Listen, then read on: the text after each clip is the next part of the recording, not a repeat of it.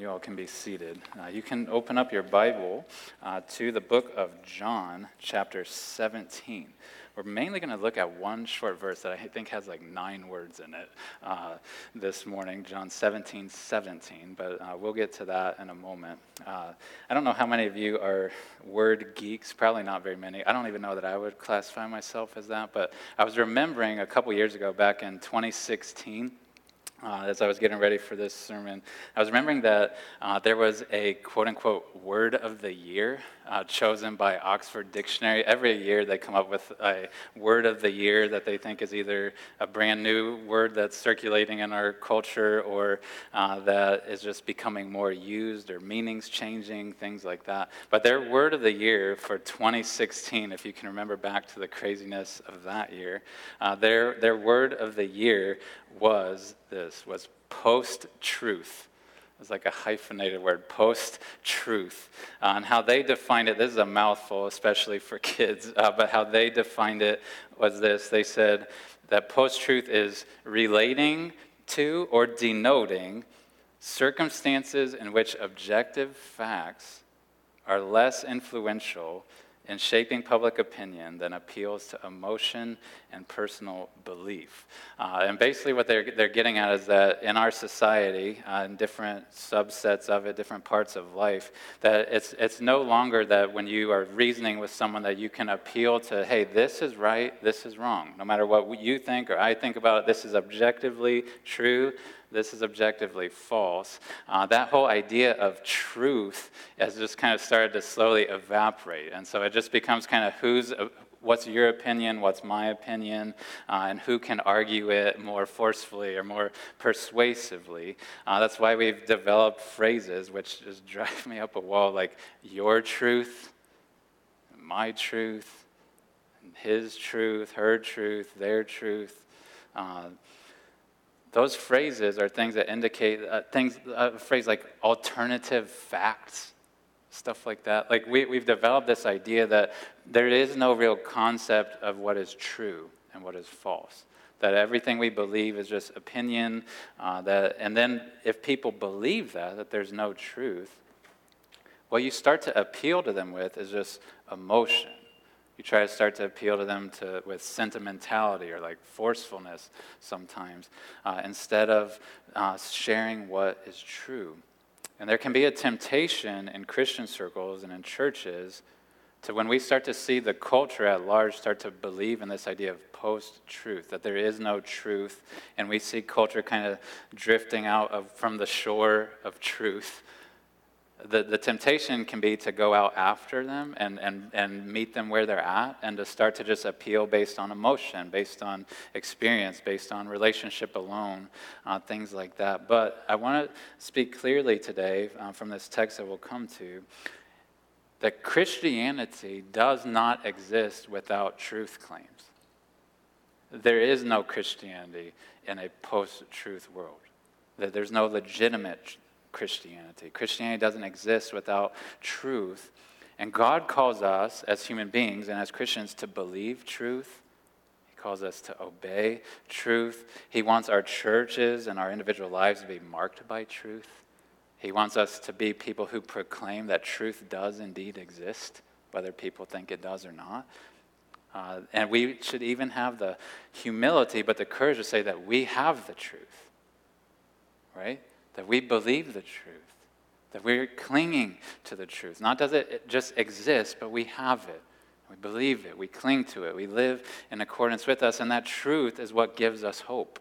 That truth is what gives us direction in life. And so this morning we're going to continue a series we started last Sunday. Normally as a church we go through books of the Bible straight. We're taking 7 weeks and doing something a little bit different. We're just doing a series we're calling one word, values. And we're trying to come to a different text each week, but trying to get at this idea of what are 7 values, biblically speaking, that should mark the life of our church, both private life, public life, things we do formally, informally, our missions, our outreaches, our classes, our gatherings, our life groups, all these things. What are 7 things that we want to prioritize, that we want to mark the life of our church? That should be like the DNA of our church, that fleshes itself out in all the different domains of church life. And last week we started with that first strand of DNA that was grace. We looked at Ephesians chapter 2 and saw the overwhelming grace of God to us who are undeserving.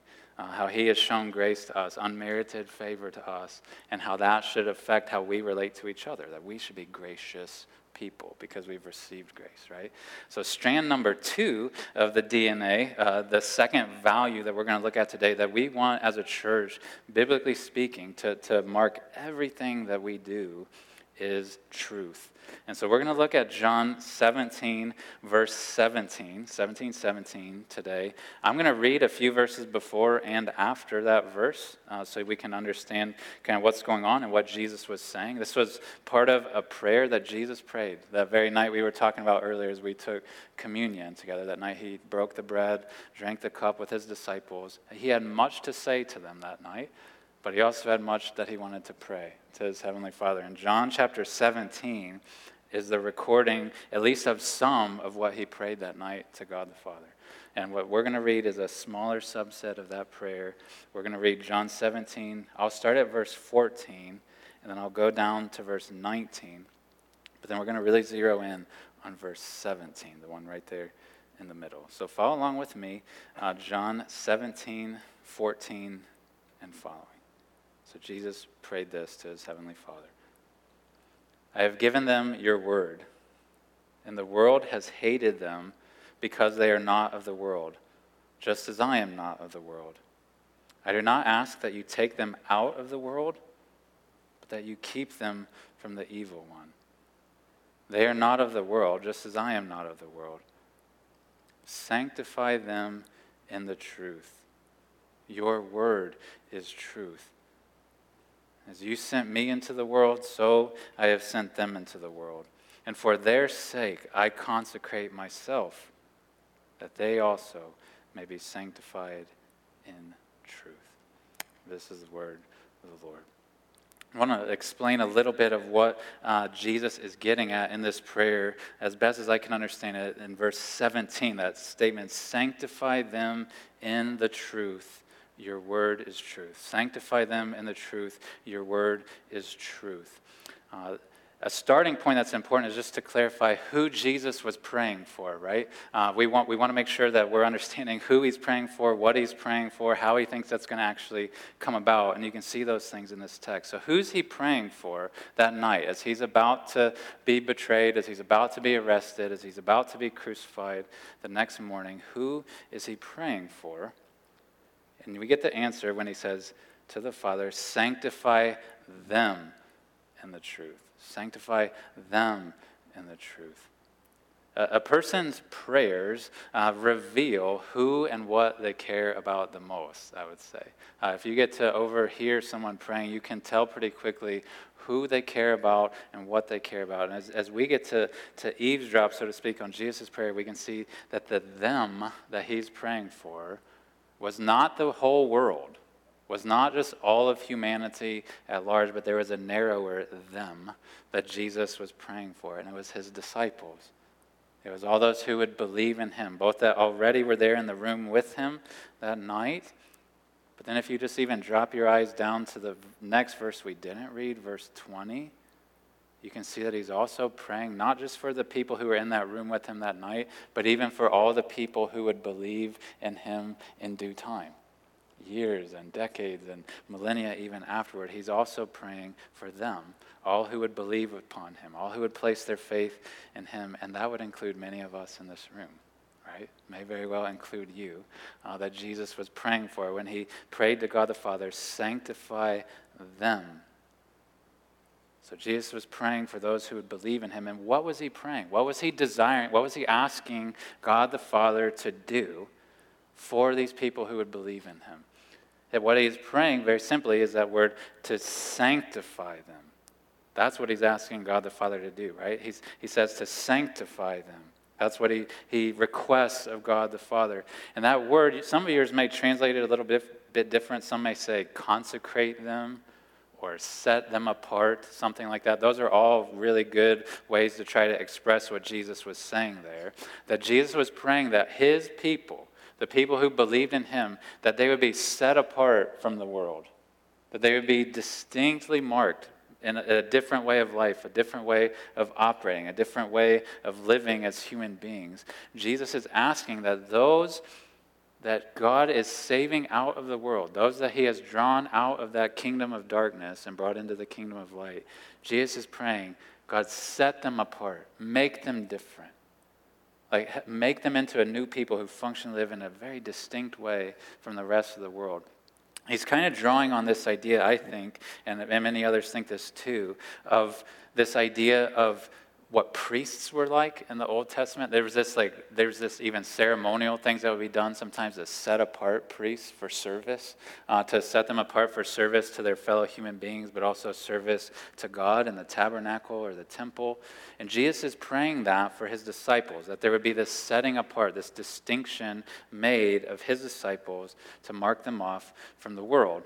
And there's layers to that, right? And we're going to walk back through these three words in a few minutes that all start with the word M, just to try to help us get at what does that mean, to be sanctified, to be set apart, to be consecrated to God? Like, what was Jesus actually wanting to see happen in them? And I'd use three words that all start with M, and we'll come back around to these. But I think that idea he's praying for of sanctifying and setting them apart were for maturity, for ministry, and for mission.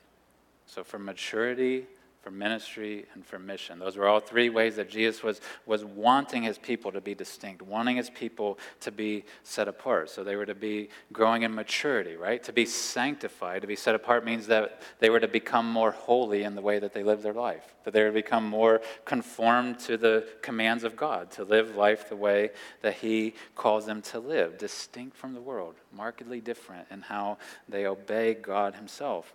Ministry would have to do with being set apart, like a priest was, to minister to fellow people of God. Part of why God draws us out of the world and removes us from the world that's hostile to him is not just purely to worship God, but also to minister to each other, to benefit each other, to use the gifts that God's given to us to serve one another. That is laced through Jesus' prayer in this chapter, his ministry, being set apart for ministry to the body. And that third M, mission, which we'll again look at, is this idea of being set apart, not just to circle the wagons and care for each other, although that's important, but also to go out to the unbelieving world. Jesus talks about how he has sent them out into the world, verse 18, right? He's not just saving them and setting them apart just to care for each other, but also to go out with the gospel to unbelievers, to take it where it hasn't gone yet, to call people to believe in the Lord who've yet to believe in him. And so he's asking God the Father to set them apart, set us apart, sanctify us, consecrate us for maturity, for ministry, and for mission. But what you see here, and why we pick this text, verse 17, when he says, sanctify them, you can hear in Jesus' prayer, as he asks God the Father to do that, you can hear and know how that actually can take place, right? How can we actually grow in maturity? How can we actually grow in ministry to each other? How can we grow and be effective in our mission to the world? He says, asking God the Father, he says, sanctify them in the truth, right? That is the means by which these things are going to happen, is the truth. He says, sanctify them in the truth. Jesus had prayed just before this, even in what we read, verse 15, he had prayed kind of a defensive prayer, right? He had said, ask God the Father to keep them from the evil one. Did you catch that? So he knew that there's this great deceiver, right? Who from the very beginning, from the Garden of Eden, had his MO as I'm going to deceive the human race. I'm going to call them to disbelieve the truth of what God has said, and I'm going to feed them half-truths. I'm going to give them lies. I'm going to manipulate them. I'm going to deceive them. Jesus had prayed a defensive prayer in verse 15 that God the Father would keep us from him, that God would guard us against the temptations of the evil one. But here in verse 17, he prays a positive prayer, doesn't he? More than just wanting us to be defended against false beliefs, Jesus wanted us to actually know and believe the truth positively, right? He wanted us to be shielded from lies and deception, but he wanted us to get into us, to get truth, to get the truth, he even calls it, to get that into us so that we can be set apart, that we can actually grow in maturity and ministry and mission. And the truth here that Jesus is talking about, it's like you can think about it as, I was trying to think of a metaphor to use, as the vehicle towards sanctification, the truth as the instrument God uses to bring about sanctification in our life is the truth. It's like another one with school starting that we may want to think of is it's like a curriculum, right? That the truth is the curriculum that God gives us to help us grow in these things, to help us know how to live, how to be more godly, how to be ministering to each other, how to be on mission. Jesus is saying that the truth, the imparting of the truth is the way that setting apart is going to happen. It's the way that we're going to be effective in those things that God calls us to do. And the end of verse 17 is very important, the second phrase in this sentence, because Jesus doesn't just say, sanctify them in the truth. He gets much more specific about the truth that is needed to bring those things about, to bring about holiness and ministry and mission. He says, your word is truth. That's the particular kind of truth that we need to grow in maturity and ministry and mission is God's word.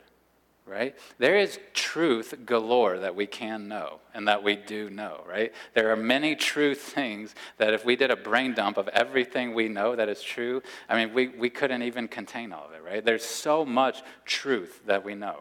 I mean, kids, you're learning like 2 + 2 is 4, right? If you're in whatever, kindergarten or first grade, you're learning true things like that. Some of you who have PhDs in the room, you know true things I could not, they're true, but we would not even understand them if you tried to articulate them. There's so much things that are true in general. That's what the Bible and theologians would refer to as general revelation. There's things that God has shown us to be true in the world at large. That are known generally and that are true. Those things general revelation can make us smart. It can smarten us, right? But only special revelation, the actual word of God, can sanctify us, right? General revelation can smarten us. Special revelation can sanctify us. And it's the only thing that can sanctify us. Yeah, the Bible is, God's word is the pathway to sanctification. It is the pathway towards growth and maturity and ministry and mission is the word of God. And I am thankful. I even tried to pray that in the prayer before. I am so thankful for teachers and educators and people who teach us truth. Even people who teach us the truth about all sorts of subjects. I praise God for teachers in my life and people I continue to learn from. But if all we have is math and science and things like that, we will not know enough to be sanctified. We will not know enough to live lives of godliness. We must get the word of God in us for those things to take place. That is what Jesus is saying, that your word is truth, and truth is the means to sanctification. And so I want, in the time that remains, to take some moments and think about if truth is that important, if Jesus is praying, these people, I want them to be set apart, to grow and to minister and to be on mission, and truth is the way to bring it about. Biblical truth is the way to facilitate those things. I want to try to touch down into practical life and think, how should the life of our church be marked by the presence of biblical truth? Like, how does the rubber meet the road to actually help us grow in maturity, actually set us apart and distinguish us from the world? And I'll just say a summary statement this way, is that our maturation, our ministry, and our mission must all be grounded in the truth of Scripture. All three of those things. Our maturity, our maturation, our ministry, and our mission must all be grounded in the truth of Scripture. I want to walk through each of those and explain what I mean. First, our maturity, our maturation, our maturing as the people of God has to be grounded in the truth of Scripture. If you think of yourself as an individual, as a believer, if you are going to grow in personal holiness, if you are going to grow in obedience to God, the way that is going to happen is by you hearing the Word of God and obeying the Word of God, right? It doesn't happen any other way. Like, we don't just magically grow in godliness. The Spirit doesn't work godliness into us in any other way than by the Word of God. That this is the means, this is the curriculum by which he teaches us and grows us in godliness, that he makes us more and more holy. I think sometimes we like to think that, well, God saves me, God transferred me into the kingdom, I've been saved, and then it's like we shelf the Bible and we just start following our own conscience, our own intuition. Like, well, I know what's right and wrong. I know what I should be doing. Like, I just need to get the muster up the will to do it, right? And we act like we just have encoded in here everything that we need for life and godliness. But this is what we need for life and godliness. This is the Word of God. Our consciences could be wrong. Our intuitions can and are wrong many times. If we are going to grow in godliness and become more and more holy in the way that we live, it will come by hearing, by reading the Word of God. This is our Creator speaking to us, telling us all that we need to know about Him and all about ourselves and all about life.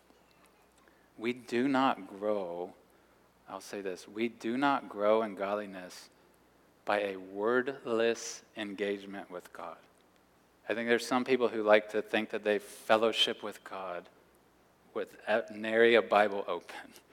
Like they just walk and talk with Him, and that is fine, that is glorious. We should try to commune with God in prayer, but if we are not hearing from God through His Word, we will not grow in godliness. You will not grow in godliness. I would challenge you, I would love to hear this if any of you think this has been true in your life, because it has not been true in my life. I want you to think if you have ever known in your own life or anyone that you know where there has been an explosion of godliness and sanctification in a person's life without them actually getting the Bible into them. That doesn't happen. The pathway to sanctification is by the imparting of God's truth from His Word. That is how it takes place. I mentioned my wife's grandmother yesterday. A few of us got to go spend time with her as she's nearing death, and there's many things that she's shared. She's a believer that I want to write down today. But one of the things that she said to my son that I really appreciate, I don't even remember why it came up. But she was telling him how when she was a girl, she grew up in church and she was told to memorize scripture, to like get it into her heart and mind. And she said she used to like hate that and thought, why do I need to do that? Like, why should I spend my time trying to get these words just embedded into my head? But she looked at him and she said, I want you to know how important that is, because as you get older, as you face temptation, you will need that. Like you need, she didn't say it as eloquent of words. She's struggling to have life within her. But she was trying to impart to him, and I was listening on, that she had lived and known and experienced what Jesus is saying here, that the way to sanctification is by getting God's word into you. It's not by just following your heart, by following your intuition. It is by getting God's word into you. And we want that to be a mark of our church, that we are getting God's word into us, that we are reading it, we're hearing it, we're listening to it over and over again. We never outgrow our need for that. We never reach a point in Christian maturity where we no longer need to get more of God's word into us, right? You could have the whole Bible memorized, if that's even humanly possible this side of heaven. You could have the whole Bible memorized, and I would still tell you to keep reading it.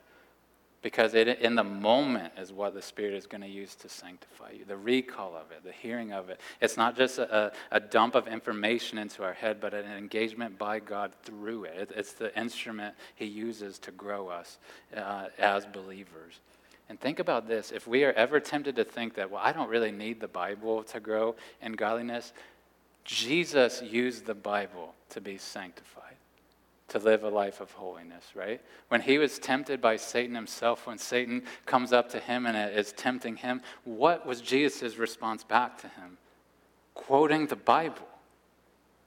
And if you think that you don't need Scripture to be obedient, if you don't need God's Word to be obedient, you are flying in the face of the example of our Savior Himself, that He knew He needed the Word of God to obey, that He needed to be sanctified, to be holy in His life. He needed the Word, we need the Word. So if maturity is ever going to take place in our life, it will be through the Word of God getting into us hearing it, believing it, and doing it. It will not happen otherwise. So we need God's word for maturity. We also need it for ministry. And what I mean by ministry, and what Jesus, I think, was praying that we would be set apart for as people, is ministry to each other, ministry to fellow Christians. We're set apart from the world to care for each other, to minister to each other, to build each other up, right? So as a church, we need to have every ministry that we have, formal, informal, every time that we are ministering to each other, that we're seeking to build each other up, it should be colored by the Word of God. That there should be scripture that is either overtly present or that's underneath it, but as much as we can foreground it and have it be the centerpiece of what we do together is for our good. And so I was trying to think about this as we think about ministry to each other in the life of the church and how important biblical truth is for our ministry to each other. I was trying to think of a lot of subdomains of our church's life and how important this is for us to have God's word be central. I was thinking first of our ministry to children. When we think about ministering to children, whatever the context, it is so vital that we don't just teach them moral lessons, that we don't just teach them right and wrong, that we don't just teach them to be kind to your brother, be nice to your mom and dad, listen to your teachers, those types of things. Those are good to teach them, but those things in of themselves won't sanctify them. Those things will not actually make them into new creations. They may make them moral, but you can go to a mosque, and Muslim children are taught to be moral, right? You can go to an atheist home, and there's certain things that they're at least trying to impart to their children of things to do that they think are good or at least right or appropriate to do. But we are to get God's word into the hearts and minds of our children. It has to come in small doses, right? We're going to have some memory verses we're going to start teaching the kids that are dismissed next month, and they're going to be short, right? But they are going to be the word of God. Not just Pastor Mark's ideas or mom and dad's ideas, but they're going to be texts of actual scripture that we're trying to get into the minds and the hearts of our children. And that must always be the case. It should be front and center in how we minister to children. It should be, the Word of God should be front and center in how we minister to students, how we minister to high school, middle school students. It should be front and center. In our youth group gatherings and camps that we go to and classes that they have on Sunday mornings. I don't know if you know this, but on Sundays before the service, what they do most Sundays, the middle and high schoolers that meet, is they read through the text that we're going to read in here, and they're just trying to understand it. They're not just doing a bunch of games, but they're trying to understand what it means and then think of its bearing on our life as individuals. And we are unembarrassed about that, unashamed about that the Word is central to what we do in ministering to young people. It is not that we are anti-games, anti-fun. I am as pro-fun. I have like a very mellow personality, but I am as pro-fun as you can get. But I am more pro-Bible. I am more pro the imparting of truth. I didn't tell her I was going to say this, but Sarah Hertzler went to youth camp a week or two ago with some of our students. Thank you, Sarah, for going. I appreciate it. I asked her briefly how it was, and she said something to the effect, not a direct quote, but she really appreciated how there was a deep truthfulness and an engagement with the Word of God while simultaneously trying to make it a fun, enjoyable, relational time for kids. And that this didn't become looming large, just try to make it fun and enjoyable and do wacky games that they go tell their family about. But alongside those things, much more importantly, they're trying to get the Word of God into students. And those are the types of things that we want to do over and over again in private conversations, but in classes and gatherings for our students. We want the Word of God to be central. In our life groups that many of you are part of, we want to strive to have the Word be central to what we do. Not that we always have to do a thorough Bible study, but we ought to be reading the Word. We ought to be trying to apply it into our lives, right? We don't just come around each other just for small talk and just to hear how work is going. Those things are good, important, necessary for us to know one another and care for one another. But if we are devoid of actual discussion about the Word, we're not actually helping each other as we ought. We're going to be helping each other as friends, but not as believers. In our classes that we have that happen at 9 a.m., we want to try as best as we can to go to the Scripture over and over again, not just to read books where other people tell us about God's book, but to actually read the Bible itself, to go to the text of Scripture. We're going to have a class starting in a few weeks at 9 a.m. that Matt Harmon is going to be the primary teacher of, that's going to go through the book of Luke. And it's going to take a while, but we're just going to slowly walk through the book of Luke together, because the imparting of the Word of God is what will sanctify us. In our women's gatherings, in our men's gatherings, we always feature teaching of the Word and discussion about it. We don't just do, like, for guys, we don't just do, like, axe throwing and bonfires, and I love those things. I could not probably hit the thing if I threw an axe, but I like watching other people do those things. I enjoy camaraderie, but we will always feature the Word. The other things may come and go. And the same, we have a women's gathering this Saturday night, and I know for a fact, in talking to them, they are coming around the Word together, and they're not embarrassed about that, not remotely. They're proud of that, because that's a means by which our sisters in Christ will be sanctified and grown, is by hearing the truth and processing it, and then seeking to help each other live it. Not just by spending time together. As important as that is, we spend time together around the Word and in the Word. Sanctify them in the truth. In our worship gatherings, which you're part of right now, we try to feature the truth of the Word as prominently as we can, right? We start with reading it at the beginning. We end our time with the Word of God spoken over us. We read it, we preach it. It's even embedded in some of our songs. We want the Word of God to be prominent in our gatherings. And those are all the formal dimensions of church life. But even in our informal gatherings, we need to be marked, even in private conversation. Even that maybe will happen after this service. We need to be marked by speaking the Word to each other, by actually not just offering nice platitudes, not just offering sentimental thoughts, but trying to give counsel that is actually from the Word, or even as best as we can, a summary of the Word of God. We should counsel each other with the Word. We should, as you're reading the Bible yourself, I'd encourage you, I try to say this often, read the Bible not just for yourself, but read it for other people. Like, the part of why God gives us the Word, why he gives us the Word, is to minister it to other people, to be a conduit for truth to come to them, right? And so we need to have the Word coming into us so that we can give it out to others. So in our ministry to each other, the Word, the truth of Scripture must be prominent. If we're going to help each other, it's going to be through the presence of the Word in our interactions. And the third thing, the mission of our church, the mission of God's people, we have to have the truth of Scripture. We have to have God's Word foremost and prominent in our mission.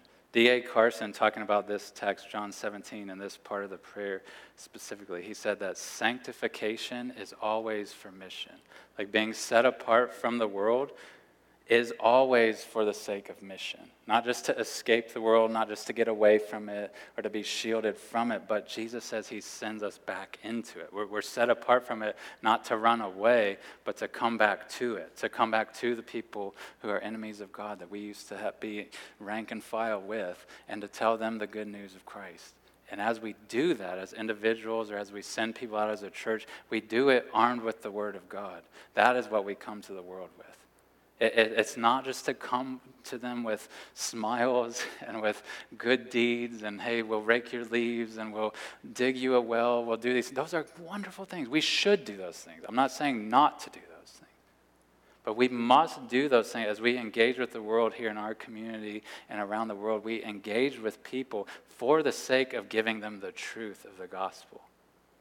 Not just to do good deeds, not just to do good works for them, right? You see this even in verse 19 about Jesus' life himself, that he was sanctified. He was consecrated for the sake of other people, for unbelievers like us, right? He says in verse 19, he says, for their sake I consecrate myself, like I set myself apart, that they also may be sanctified in the truth.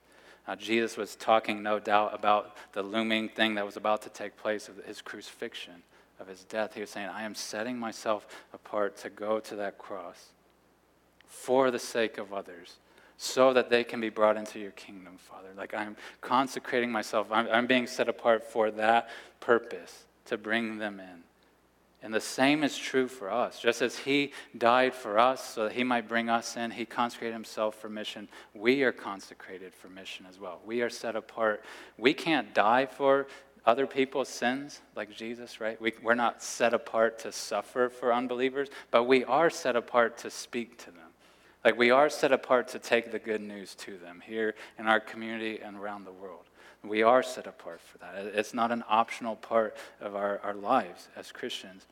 And if we are going to go to the world, if we are going to represent Jesus to them, we go armed, like I said, with the good news. We go armed with the truth of Scripture, right? We do not live in a post-truth world because there is no such thing, right? Like there is truth that people must know if they're to be saved. And if we don't tell it to them, they will not be saved. And there's hard things that we need to tell people. There's hard things that we need to call them to acknowledge their sinfulness, to call them to repentance, and to call them to rest their soul upon this man who was crucified for them 2,000 years ago and raised from the dead. We get to proclaim to them this good news that even though they're an enemy of God, that God the Son has come and died for them and been raised for them, but that he calls them to repent and believe. That is the truth that we must carry to them. And when we do evangelism, when we share the good news, we are not telling them our truth. We are telling them the truth. And we're not just confronting their truth. We are telling them the truth of God that they need to hear. We don't just appeal to their preferences. We don't just appeal to sentimentality. We don't just appeal to relationship like, hey, you can have a bunch of friends and you can have a sweet time at church. We teach them, we preach to them the truth that they are a sinner, but that they have a Savior who can save. That they have a Messiah who can save them, right? We proclaim the truth to them. And as best as we can when we do evangelism, we should be actually trying to use the Word of God itself. Not just my thoughts, my musings on it, but tell them the Scriptures. Tell them verses that tell them of their guilt, but of God's grace to them. Like actually use God's Word. If they're going to be sanctified in the truth, it's going to come by hearing the Word of God, not just by hearing your thoughts, right? So we need to in our evangelism, share the truth. In our church planting endeavors, both in Indiana and then around the world, we need to be going to communities with the gospel, with the truth. We do not go to places just to be a good influence in the community, just to be a nice place that people can come and feel camaraderie. We go with the gospel to save people, like to help them know that they are destined for help, that they can be transferred to the kingdom of light, and that they can become a son and daughter of God. That is what we do when we do church planting. We're talking slowly about trying to do a church plant even down in North Manchester within the next few years. And some of you, if you know North Manchester, you know that there's a lot of churches already down there. Right? And so some people have wondered, why would we even consider doing that? And we're looking into it, we're prayerful, we're considering this. But one thing we know about that community is that though there is a lot of churches, I will not say all of them, but many of them, and I don't say this with lightness, many of them do good things. Like they do nice things for their community. They do good works for their community, but they are devoid of the truth of Scripture. They're devoid of an actual gospel about sin and salvation and judgment and eternal life. And we are not okay with that. Like when we think about a community, it's not just that we want Christians doing good works, but that we want Christians telling the truth as we do good works. Because good works will not save. The gospel will save. The truth of the gospel is what will save. And as we send people to the reaches of the world to go to unreached people groups, we don't send them there just to build canoes, just to dig wells, just to provide medical care, just to provide services to people. Those may be means to gain conversation with people, but we send them to preach the gospel. We send them to tell the good news of Christ. We are not anti-good works. We are pro-preaching the truth, right? The truth of Scripture. I want to end with this because I want us to hear, I want to remember this myself, is that we must not idolize truth as an end in and of itself. There are many churches that pride themselves, and we may face this temptation to just pride ourselves on, like, we know the truth. We believe the truth. We have the truth. Nobody else has it. As if the end goal is just to possess truth. The end goal of getting the truth of God's word into our hearts, into the minds and hearts of our children, and our community, is that we might know God. Not just that we will know the truth about him. Because there are millions of people who know that there are people probably in this room who you know the truth about God. You hear it go into your ears every Sunday, and you don't know the one it's pointing you to. You've not been reconciled to him because you don't actually believe it and submit to it. Like you're not resting your soul upon what it tells you to rest your soul upon and who it tells you to rest your soul upon. The end goal, as we lace truth through everything, from kids ministry to youth ministry to services to women's gatherings and men's gatherings and life groups and church plants and missions, is not just to give people the truth, but to give them the truth so that they can know Christ. That is the end goal. And we must never, ever forget that. Never just settle for the presence of truth. But I would note, this is a prayer of Jesus, verse 17, not a command, right? He is praying that God the Father would sanctify people. That the truth alone, just as an idea, doesn't sanctify, doesn't save anyone. God does. Like truth is the instrument by which he does it, by which he saves people, and by which he grows people and sanctifies us. But truth in and of itself does nothing. God does. And we must remember that as we hear truth, as we preach truth, as we celebrate truth, as we remind each other of truth, may we revel in the fact that that truth gains us favor of God. It gains us union with God as we rest our soul upon Christ. Because Jesus said this same night, John 14, he said, I am the way and the truth and the life, right? No one comes to the Father except through me. And so may we never idolize truth as an end in of itself, but love the one it points us to and the one it comes from. Amen? Amen. I'm going to invite you to stand. I'm going to invite the worship team to come forward. I'm going to pray for us, and we're going to sing another song.